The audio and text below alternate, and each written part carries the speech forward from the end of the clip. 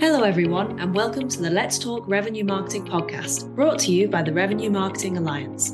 Today, we're joined by our podcast hosts, Eve, Chen, and Paul Sweeney, who are kicking things off by answering the fundamental question, what is revenue marketing, and how might it evolve in the future? Well, hi, Eve. Nice to meet you. We're here to talk about revenue marketing, but why don't we start talking a little bit about ourselves and introducing ourselves? So why don't you spend a minute or two telling us about who you are, what you do, and how you've arrived on this podcast. Yeah, absolutely. Hey, Paul, great to catch up again. In terms of revenue marketing, that is something that I actually, bump into it probably about, without knowing the term actually, revenue marketing, roughly about 15 years ago, when I was the head of marketing back in Australia. So at the time that I was leading the Australia-New Zealand marketing operations for Lexmark. My background has always been in the workflow solutions and moving from I've basically been the head of marketing for a number of multinational back in my enterprise day. And so it was really, I came about the topic itself, and interesting enough, and I came across the book called The Digital Body Language. I think it was published in 2009 by Steve Wood. He is obviously co-founders of Eloqua at the time. And it was actually an event I went to, and it was starting to talk about like a MarTech, and back in those days, it was a kind of strange terminology to me. And we were doing like a traditional way, a lot of the marketing is oriented around events, and, we do a lot of CEO roundtables and, being in that enterprise space. Primarily my customers were enterprise, and we have like medium size is the business that we sell to resellers. And so when when I came across this term, and I bought that book, and it taken me on a journey, to be honest. And obviously, it was pretty exciting. The technology sounds pretty sexy and pretty promising, and you can do so much more with your existing resource. So the first thing I look at that really more from a productivity play. Because I had even that I was with Lexmark multinational companies, and we had a relatively small team, so there was only 5 of us. So we have to manage the entire all different channels from retail, SME, all the way to enterprise, and covering a couple of geography as well. So, I brought in the consultant. Eloqua at the time, they didn't even have the in-house office, in-house employees there. So they primarily selling through the VARs, value-added resellers. And so I brought in this company, and then I started to understand a little bit more. And so we started deploying the system. And very, very quickly, I realized that I kind of opened a can of worms, to be honest. And, we were frankly trying to understand how to use this, pretty amazing technology to kind of conduct our business. And very quickly, I realized there's a lot of changes we need to put in place that probably our organization was not even ready for. So I brought in another outside agency who understand the automation component, and they have a lot of experience in the enterprise marketing technology. So started building our campaigns, and our team. Funny enough, that because Eloqua has no base in Australia, so we literally were just rolling out campaign without training. And we were just, trying to pick up as we go. And so the uptake was pretty slow. But on top of that, very quickly, I also realized that there wasn't a culture in our company to really understand that how this piece of technology really can enhance our operation. So that's kind of the background, long journey. And since then, I have written a whole book about it. I actually just launched it yesterday. And congratulations. Oh, thank you.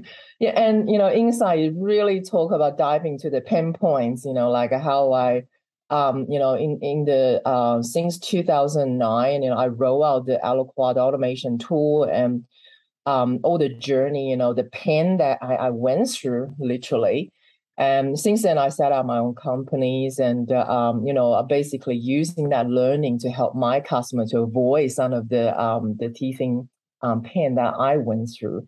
So yeah, lots to talk about this big topic, revenue marketing, and even come down to very basic, right? And in terms of what is the definition, there's people, looking at it from a technological point of view, and some other, looking more from the process and strategy point of view.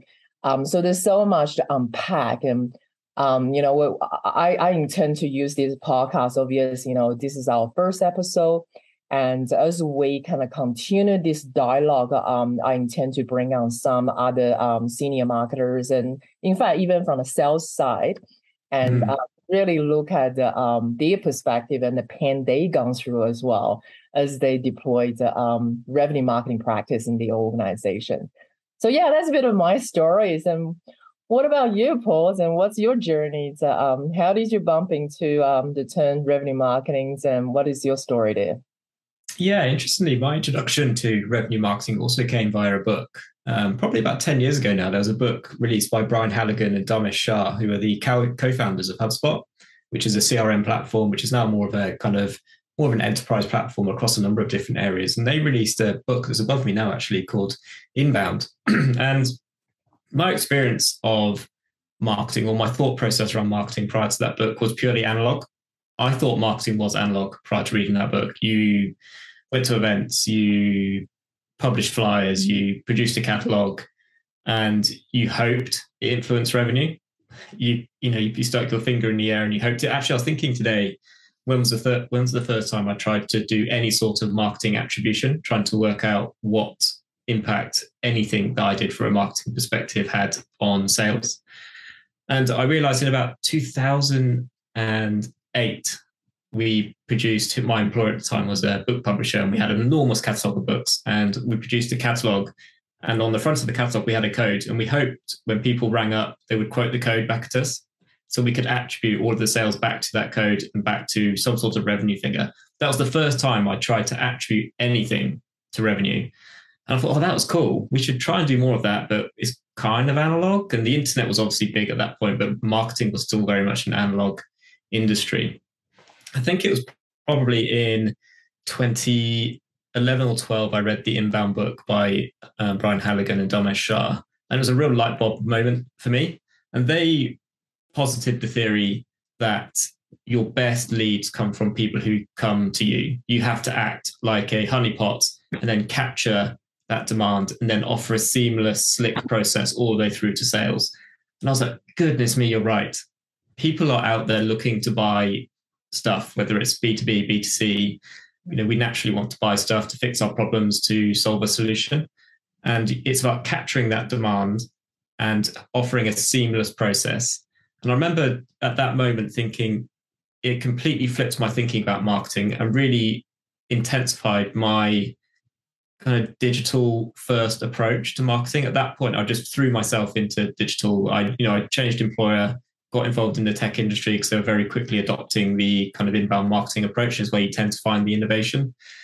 As a book, Dharmesh Shah, Brian Halligan, I recommend anyone reads it. It's starting to age a bit in terms of the theory, because I think most people know that inbound marketing, it's been knocking around for quite a while now, or permission-based marketing, where I think traditionally you would offer content that people want to read in exchange for private details, and then you could start to market to them. But yeah, I'd really encourage people to give that book a read, and it was the kind of gateway drug for me to get involved in revenue marketing. So I think if we kind of track back from a technology perspective, that is that's the genesis, if you like. That's the start of it. And that's the first point where people started to say, okay, come to us and then we will guide you through the sales process and we will remove the friction. We'll provide you with the content to do it. And then at the end of that, you've got the marketing touches that lead to revenue. You can start to attribute, and weight, and start to unpick how you solidify and perfect that sales process. So that was my gateway into revenue marketing. I didn't know it was called revenue marketing. I've never really heard it the name or brand used until probably 4 or 5 years ago, when someone much cleverer than me put a ribbon around it and termed it revenue marketing. But I do think it's that process of capturing latent demand and funneling that through into what you do from a marketing perspective, into sales, and out the other end into revenue, and then being able to look at that holistically from start to finish. What revenue can we backwards attribute to marketing? What can we learn from that? So yeah, same as you. My introduction to it was via a book, like the best things. Right. No, it's that is super awesome. Yeah. It is absolutely interesting because, like you said, that revenue marketing is a term. In fact, I did a bit of research. I actually don't know who invented the term. So, obviously, somebody obviously come up with the term, but it's up for grabs. Maybe we should claim it. Yeah, that would be good. Yeah, since the organization's Revenue Marketing Alliance, right? And the show is Let's Talk About Revenue Marketing. So that was I think it was just a very organical, kind of evolutions. And it really started out from MarTech companies who were driving that. And, then, I do actually come across, like all the CRM, the MarTech companies, they talk about that term. And there's a few consulting firms that I have seen that, kind of come up with some definition. Okay. And this is going to be interesting because, I'm definitely, more on the business side. And I do understand operations, in terms of down to get my hands dirty and then, kind of set things up. But I am by no means technical. So I tend to look at things more on the strategies and the process structures, skills, and, your people culture, that kind of component. So, it's going to be interesting because, as we kind of bring on and continue this dialogue with, broader community members in B2B marketing, it would be interesting to look at how people kind of tackle and kind of view this, humongous topic. Because at the end of the day, I think business, it's all about, to me, profit is important, but to grow revenue, growth is still should be the top metric. Because obviously to grow without, increasing your pie, your growth can go so far, right? And you can work on your profit portfolios and trying to really maximize that, optimize that. But then, it gets you so far, you have to either start cutting your costs, right? Instead of, whereas to me that, a business to grow, you really need to be laser focused on that top line. So when we talk about revenue, in my view, there is, 3 major ways of capturing revenues, right? So, obviously this is acquisition, go out to the green fields and trying to hunt for more logos. And the second, obviously, they always say that it's easier to retain your customers and to expand, to increase that share of wallet, right? So, it's always easier to kind of keep your customers happy. In fact, I think the statistic tells us that it's 5 times easier to, keep your customer than to acquire new customer. I think you make a really good point there, because I think actually customer retention and expansion is a real blind spot for revenue marketing. I think revenue marketing at the moment is interpreted as a organic growth of demand generation, which is very net new focused. I think a real challenge for revenue marketing practitioners moving forward is to show how revenue marketers contribute, and actually marketing per se. So I do think that ultimately revenue marketing is just marketing, but always has been. It's just that we can prove the revenue now. But I do think that customer expansion and customer, moving into different product lines, it's not like you get to the end of a buyer's journey and the first time you buy something, you never engage with marketing again. You're still going to be involved in programs. You're still going to be consuming content. You're still going to be, in email nurtures. There are probably still thousands of marketing touches across an enterprise organization that are being captured by marketing. But revenue marketing tends to be portrayed as a natural evolution of demand generation, which is very net new focused, right? Net new names into marketing qualified leads, into sales qualified leads, into meetings booked, into revenue. And I think we've kind of perfected that, or I think it's, we have kind of perfected that. I think where the challenge lies for us is to show value across the whole customer life cycle, because ultimately revenue isn't just from new customers, right? Not all of the revenue from customers can be attributed to a salesperson. It'll go against their name, right? But I think they're still going to be consuming marketing content, and it's absolutely fair that marketing takes some of the credit for that. They're producing the content, they're producing the webinars, they're producing the white papers, they're producing the data sheets that that organizations are consuming as they go through a separate sales journey into expansion or into a different product line. So you've got, if you work for a company with multiple products or in multiple markets as well. So I think that's a real blind spot for revenue marketing, is how do we influence the customer beyond that first purchase? Yeah, no, absolutely. And in fact, it's only this year I saw an ebook, and it started to kind of change that buyer's journey. So, you see the funnel, we have these, attractions, and you start nurturing and, starting to bring them down to the funnels, and then qualify them as marketing leads, and then, sales qualified leads, and then sales accepted leads, and then, trying to convert into sales, right?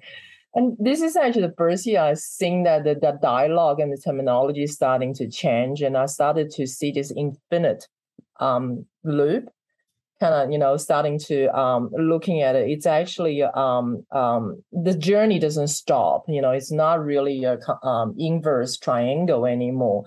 So, the job doesn't stop until you convert the sales, then the marketer has to move on to convert these, happy customer into evangelist. And then, they might actually, get to the point that your service and solution is no longer adding value. Then where do you go from here? So I think this evolution is actually critical in terms of driving the business strategy forward in a way that, because the way we look at the funnel is changing, we have to continuously to evolve ourselves as a business. Your job is not done, when the sales is converted, then you got to start to return them, and then you got to grow with your customer, because your customers are changing as well. Not just, if you're not on top of that, you basically get to the point. It's just like that traditional product life cycle. You get to the decline point, but then how do you reinvent yourself to, get another hump up to starting to, kind of, instead of diving down and like some of the old, case study we've heard about Kodak, for example, in the film industry, or, Sarah Lee's and some of the like women lingeries as well. The back in the days, you have very different stockings, and then got to the point nobody cares about that, and because women, our lifestyle is changing as well. So how does company, really be a step ahead of, your market, your customer, really understanding that your customer is changing, so I need to actually grow with them. And by even just, shifting that framework, your lens of looking at how do you actually develop revenue, ongoing sustainable revenue, by turning that into an infinite loop, that really change your entire business strategy, and in turn you will impact your structure, your go-to-markets, and so on and so forth.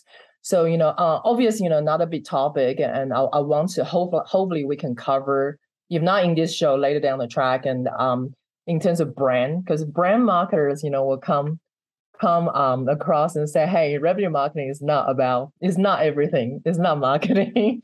I am a very data-driven, analytic-based marketer. In fact, back in the days when I was promoted, and I told my boss, you can give me anything, but do not give me Marcom manager title. Because I am not a brand manager. I am not a Marcom person. I'm here to make you money. So yeah, I think that's a good point. I've come to the acceptance over time that some marketing is just brand, and you need a solid brand to underpin everything. And it's very difficult to quantify the intangibles of brand on the bottom line. You're not going to see it in a funnel. You're not going to see it in an infinite loop. It exists outside of that, ethereally, elsewhere, probably a little bit unmeasurable. And I think that's just fine. that some campaigns, some parts of marketing are just brand, and brand is important. The best companies, the biggest companies, the most successful companies all have a great brand. You can't measure it.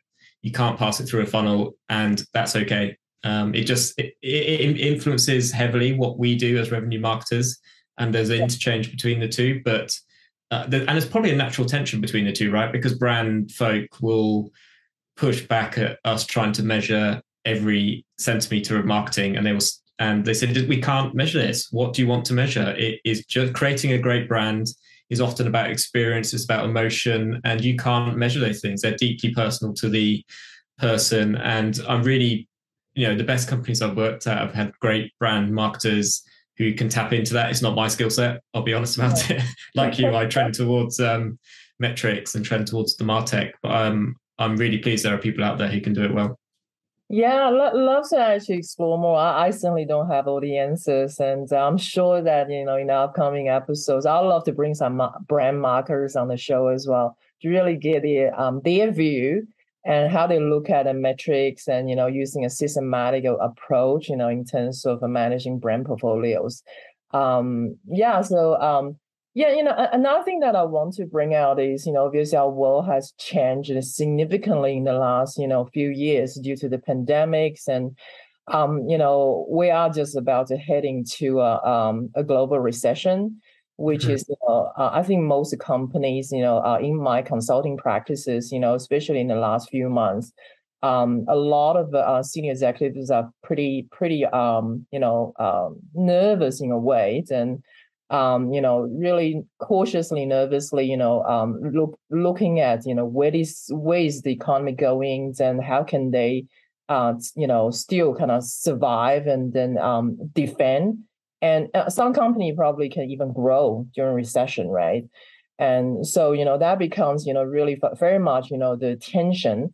As I was, writing the book in the last 2-3 years, and the term certainly revenue marketing become even more important. And in fact, even beyond that, it's about growth marketing. So, I would, definitely want to bring a few company that, during the pandemic and what they have been doing, and consumers, and even in the B2B, right? And a lot of the field sales was like, how is this thing gonna work? Because we're all locked down, we can't go out, right? Can't go to events, and the event industry got hit so hard, right? And I do think the pandemic threw rocket fuel on a trend that the starting gun was probably started or fired some time ago. And I genuinely think the big explosion or the big bang for revenue marketing was almost the entire buyer's journey moving online. I think prior to that, trying to attribute anything, how do you attribute you driving down the freeway past a billboard where someone's put an advert on it? You can't attribute to that. How do you attribute putting an advert in a newspaper? How do you attribute putting a flyer through someone's door? You can't attribute any of that. You can't measure it. You can't, ultimately you can't weigh it and say this contributed this much to revenue. But we've had this slow journey, actually not slow, but this progress over the last maybe 20 years, certainly since I started my career, where if you think about buying a car, right, go to the B2C world for a moment. When I purchased my first car, I went into 5 different dealerships or forecourts, depending on which side of the Atlantic you sit on. And I went and spoke to a salesperson in each of them to research my own buyer's journey. I was still going through a buyer's journey, right? But I needed a salesperson. I needed an industry expert or a subject matter expert to guide me through it. I then kind of passed myself through that funnel, excluding cars, excluding dealerships, excluding brands until I bought my car, right? If I buy a car now, I'm not the only forecourt I'm walking on to is the one I'm buying a car from, because I've done my research online, all of it. Right. I still started at the same point, whereas I need a new car. I'm going to start wide, but I'm going to websites, I'm going to YouTube, I'm going to TikTok, probably starting to refine and go down the buyer's journey online. Yeah, and the great thing online is that you can attribute.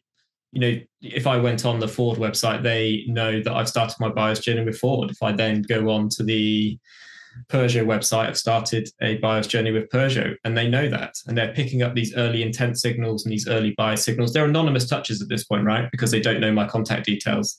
But they'll be offering me great content in exchange for my details, and they will be attributing back to that. And I do think that fundamental shift from the buyer's journey being an analog one to being a digital one is why we're talking today. Because if we were still in an analog world, then we can't measure anything, and marketing is kind of putting its finger in the air, hoping to have an idea of what it contributed to revenue. And I think, to your point about the pandemic, what that did was throw rocket fuel on that trend, because we kind of existed in a world where digital was gobbling analog marketing anyway. And it was also gobbling and eating into the sales cycle. So depending on where you go for your research, about 90% of the buyer's journey is now with marketing because it's online, and the final 10% is with sales.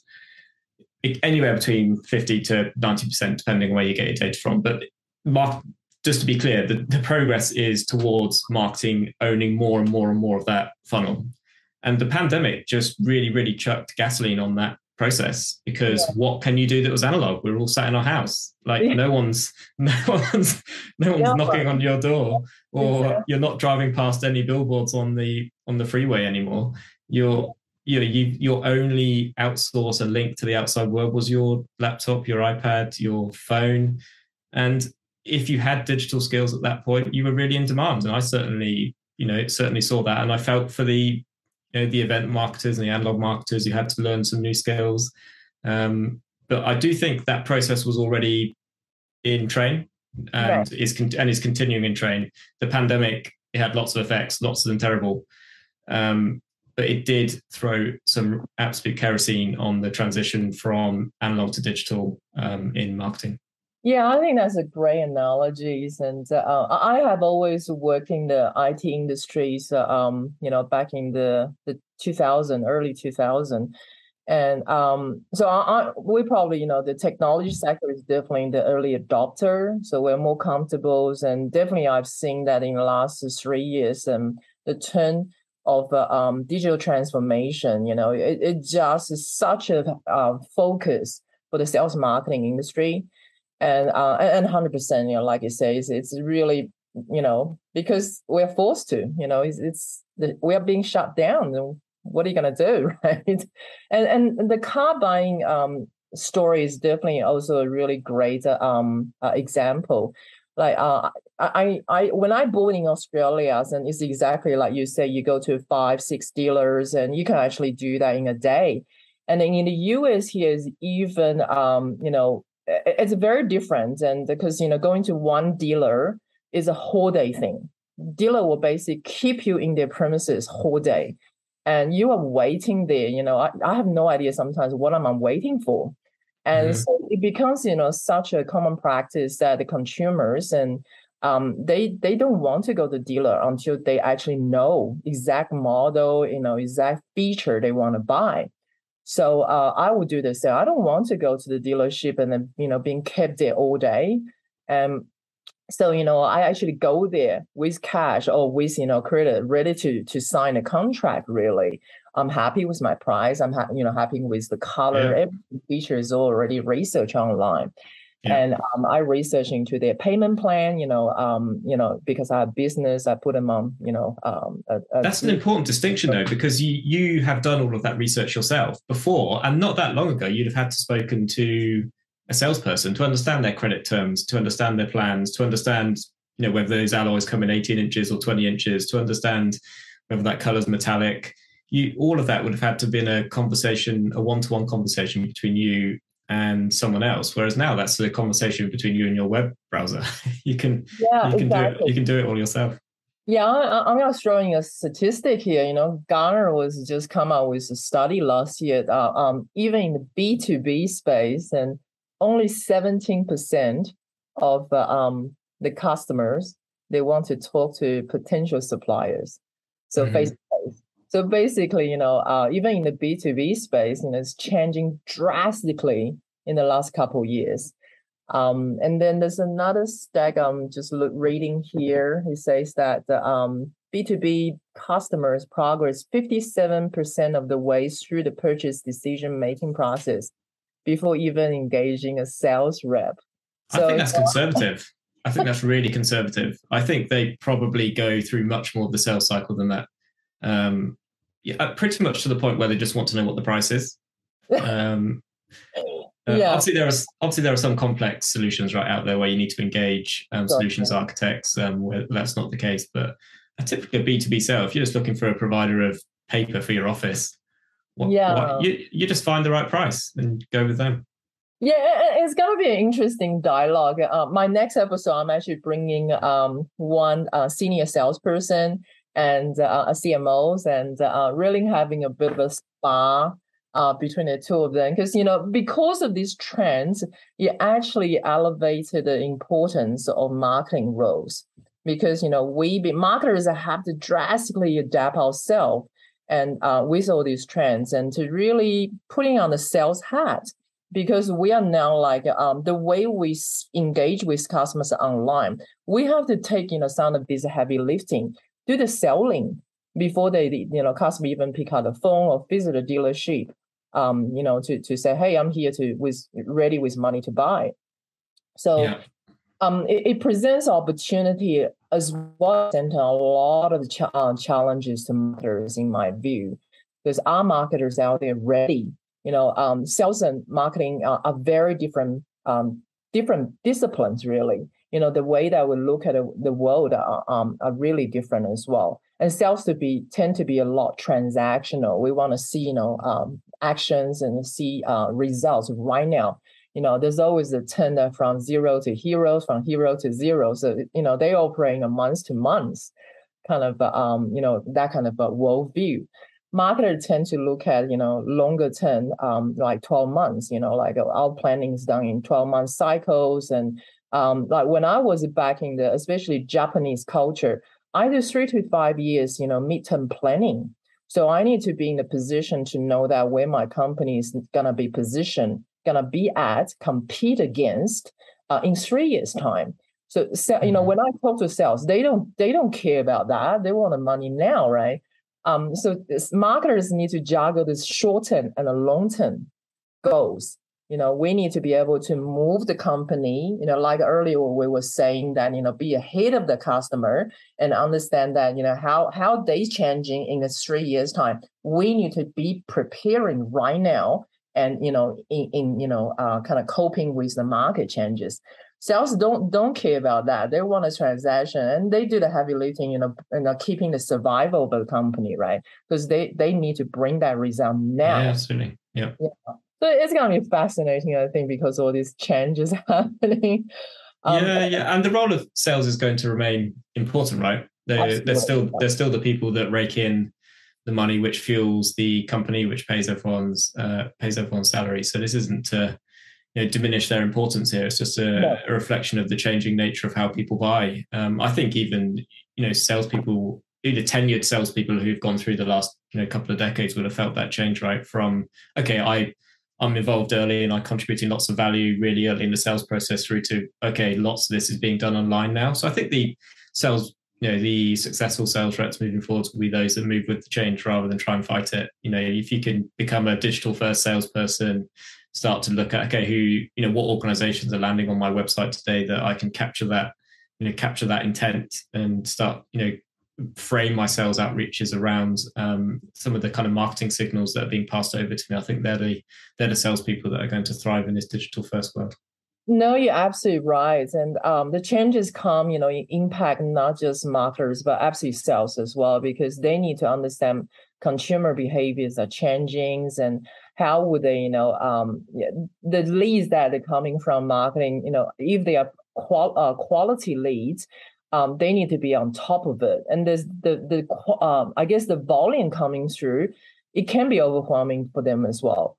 So I heard one CMO was telling me that in the way that she, operates in her business, and because she has to prove that marketing is showing results, if those leads are not being followed up, then she basically unplugged the program. So and so it really becomes, sales marketing need to work, hand in hand even more than ever. I think, sales marketing alignment is still one of the biggest challenges, in many organizations. And how does the sales, successful sales need to adapt as well, just as much as successful marketers. End of the day, that I personally look at, there will be a lot of convergence between these two groups. And we almost need to starting to rethink the terminology instead of calling it sales marketing or smarketing. Almost need to kind of, bring them together and call them just revenue generation team. Because you do see that in some companies. You're starting to see it. That is fantastic to know. Fantastic to know. Yeah, because from my point of view, I do see companies still really very much, operating silos, and there's a lot of effort being wasted. So you're not really optimizing your system, your process, and getting that result happening, and purely because that two teams still operating in silos and still a lot of misalignment happening. Yeah, so, I think one area that you're clearly very strong is culture, and I like I said earlier, my skill set trends towards the technology. So something I'm really interested in hearing, probably from you, because I probably can't add a huge amount of value here, is what does good culture look like that engenders good revenue marketing? I guess what is the framework? What's the process look like from A to B? I can design a process of MarTech that takes you from capturing intent through to lead flow into sales, and then probably produce you a nice dashboard at the end that shows revenue. But that's not creating culture, right? That's creating dashboards. So I'm really interested to hear your experiences there as you kind of unpack these podcast series. I think that's a podcast in itself, is what does revenue marketing culture need to look like? Yeah, no, I can't agree more. Yeah, we'll definitely dive into those dialogues in the coming weeks. Another thing I'd love to explore as well, with your experience and also knowledge in the MarTech world. Now that I think if you just Google MarTech solutions out there, there's thousands of logos. And now with artificial intelligence coming up, and we also heard of the terms like content in context, and so personalization, right? And as marketers and sales understand that customer experience is critical in terms of not just acquisition piece, but more importantly retention piece, right? So how does technology also play a role in supporting that optimal, that best customer experience with the company, right? So I'd love to understand. I certainly it's mind-boggling. I can't catch up with the amount of new tech coming out. Yeah, I think we're starting to see a little bit of consolidation in that market. I think because the really key players in the market are starting to view themselves as platforms, kind of end-to-end platforms, rather than doing a single part of the journey. I think they are starting to realize that, okay, this end-to-end view is really important. Instead of just being, a CRM, we also need to be, be able to interact with the website. We also need to provide and get involved in content hosting and content solutions. And we also need to offer a chatbot. And all of these things are starting to come together. You see it in the kind of Adobe world, who Adobe owns Marketo, and you're starting to see some consolidation in that market. They purchased a company recently called Visible, and they're turning that into their attribution, multi-touch attribution model. You see it with HubSpot as well. Not so familiar that they purchase other companies, but they tend to develop their own. And they started at the marketing end and moved towards Salesforce, and Salesforce started at the sales end and moving towards the marketing side. So I think what we will end up with is a handful of platforms that offer end-to-end views, and you will pick your which one suits you and suits your particular enterprise. At the moment, you're right. You still have quite a lot of fragmented solutions that specialize in a particular area. My gut feeling is we'll see some consolidation there, or organizations that say we can't just focus here. We've got to broaden out a little bit, or they'll be acquired, and that will be the particular point in the platform suite that the larger company is missing. Starting to see that now, and I think that's a trend that I'm expecting to see kind of accelerate in the coming years. Right. Another one is also interesting is the channels as well, because with cryptos and in terms of metaverse and coming up, and it's not just well, B2C certainly has, starting to tap into programmatic and geofencing, OTT, all those good stuff, right? Yeah. And so, you can be so targeted now. And in fact, it's scary. The other day I was in a mega center, and I was walking up to an aisle, picking up this lotion product. It's a brand new product, and you have point of sale saying that introducing this new product, and with all these skincare benefits. I simply pick it up. I did not speak. We all know that we're being listened on our mobile, so that's not surprising. But I did not say a word. I pick it up and I put it back on the shelf, and I went home. And the next thing I went on my Facebook, I've been targeted by the exact same product. I was just like, this is just scary. Yeah, there's some interesting questions about ethics there, because I think what you want, marketers always want to have the right message at the right time, because it's going to increase your conversion. Similar to you, I was there's like a stately home close to where I live in the UK, and my membership, we go there 2 or 3 times a year for the kids to ride their bike around it. And I was there at the weekend, and I knew my membership was coming to an end. And the second I got there, I got an email saying, "Hey, here's your membership up for renewal. Here's a 10% discount on the renewal." And I renewed it. I might not have renewed otherwise. Right. So good marketing at the right time is fine, but there is a crossover point where it becomes just a bit big brothery, and some kind of creepy tools out there that can track you around the internet. That I think marketers have got to have an interesting kind of conversations with themselves and their departments around ethics. I think that's an important. I kind of agree more as well. I know. We have you seen the movie Social Dilemma? I haven't. Oh, okay. It's fantastic and scary at the same time. So highly recommend to watch that. But 100%. Marketers need to take that responsible lens and to look at how we conduct ourselves, how we go to market, and obviously there's law, but there's also ethics, and it's a fine line for sure. I've seen some artificial intelligence technology coming out. It's literally scary. You can replicate a deceased person, and you can talk to these holograms, and like you're talking to your grandfather, and you ask a question, and you will answer the way that your grandfather thinks and feels. And I was just like, wow, this is it's absolutely the metaverse world coming up, obviously. And how marketers, really in such a short period amount of time, they need to understanding all that, and then understanding a role, how responsibly play that role in the future marketing technology. I think it's a critical thing that worth us, as a community to discuss as well. Yeah, absolutely. It's exciting. I think lots ahead to talk about, and conscious of time. So looking forward to listening to some of your discussions. And the next show I'm going to bring up will be focus more on the culture side, because the sales marketing alignment piece, and also that we see that is still pretty much a top challenge for many organizations. So looking forward to your show as well, and discussing about all sorts of good stuff on the revenue marketing topic. Yeah, I'm going to probably take a dive into the evolution of MarTech. I know we touched on it just a moment ago, but from just having a website all the way through to these kind of platforms now, and some of the kind of a slight look at the future in terms of what we might expect in terms of revenue marketing and its interplay with the technology that underpins it. So that's probably what I'm going to dive into. But yeah, Eve, a really interesting discussion, a brief kind of canter through our past and our careers to date that have led us to this point. And I guess underpinning all of that is the evolution of marketing from an analog industry into something that's very much digital first, and something that's very focused on revenue, which is where I think it needs to be. No, that sounds awesome. Well, it's been a fantastic dialogue, so Paul. So looking forward to many more. And we'll probably just end the first show today. And looking forward to our next dialogue. And catch you later. Great. See you soon.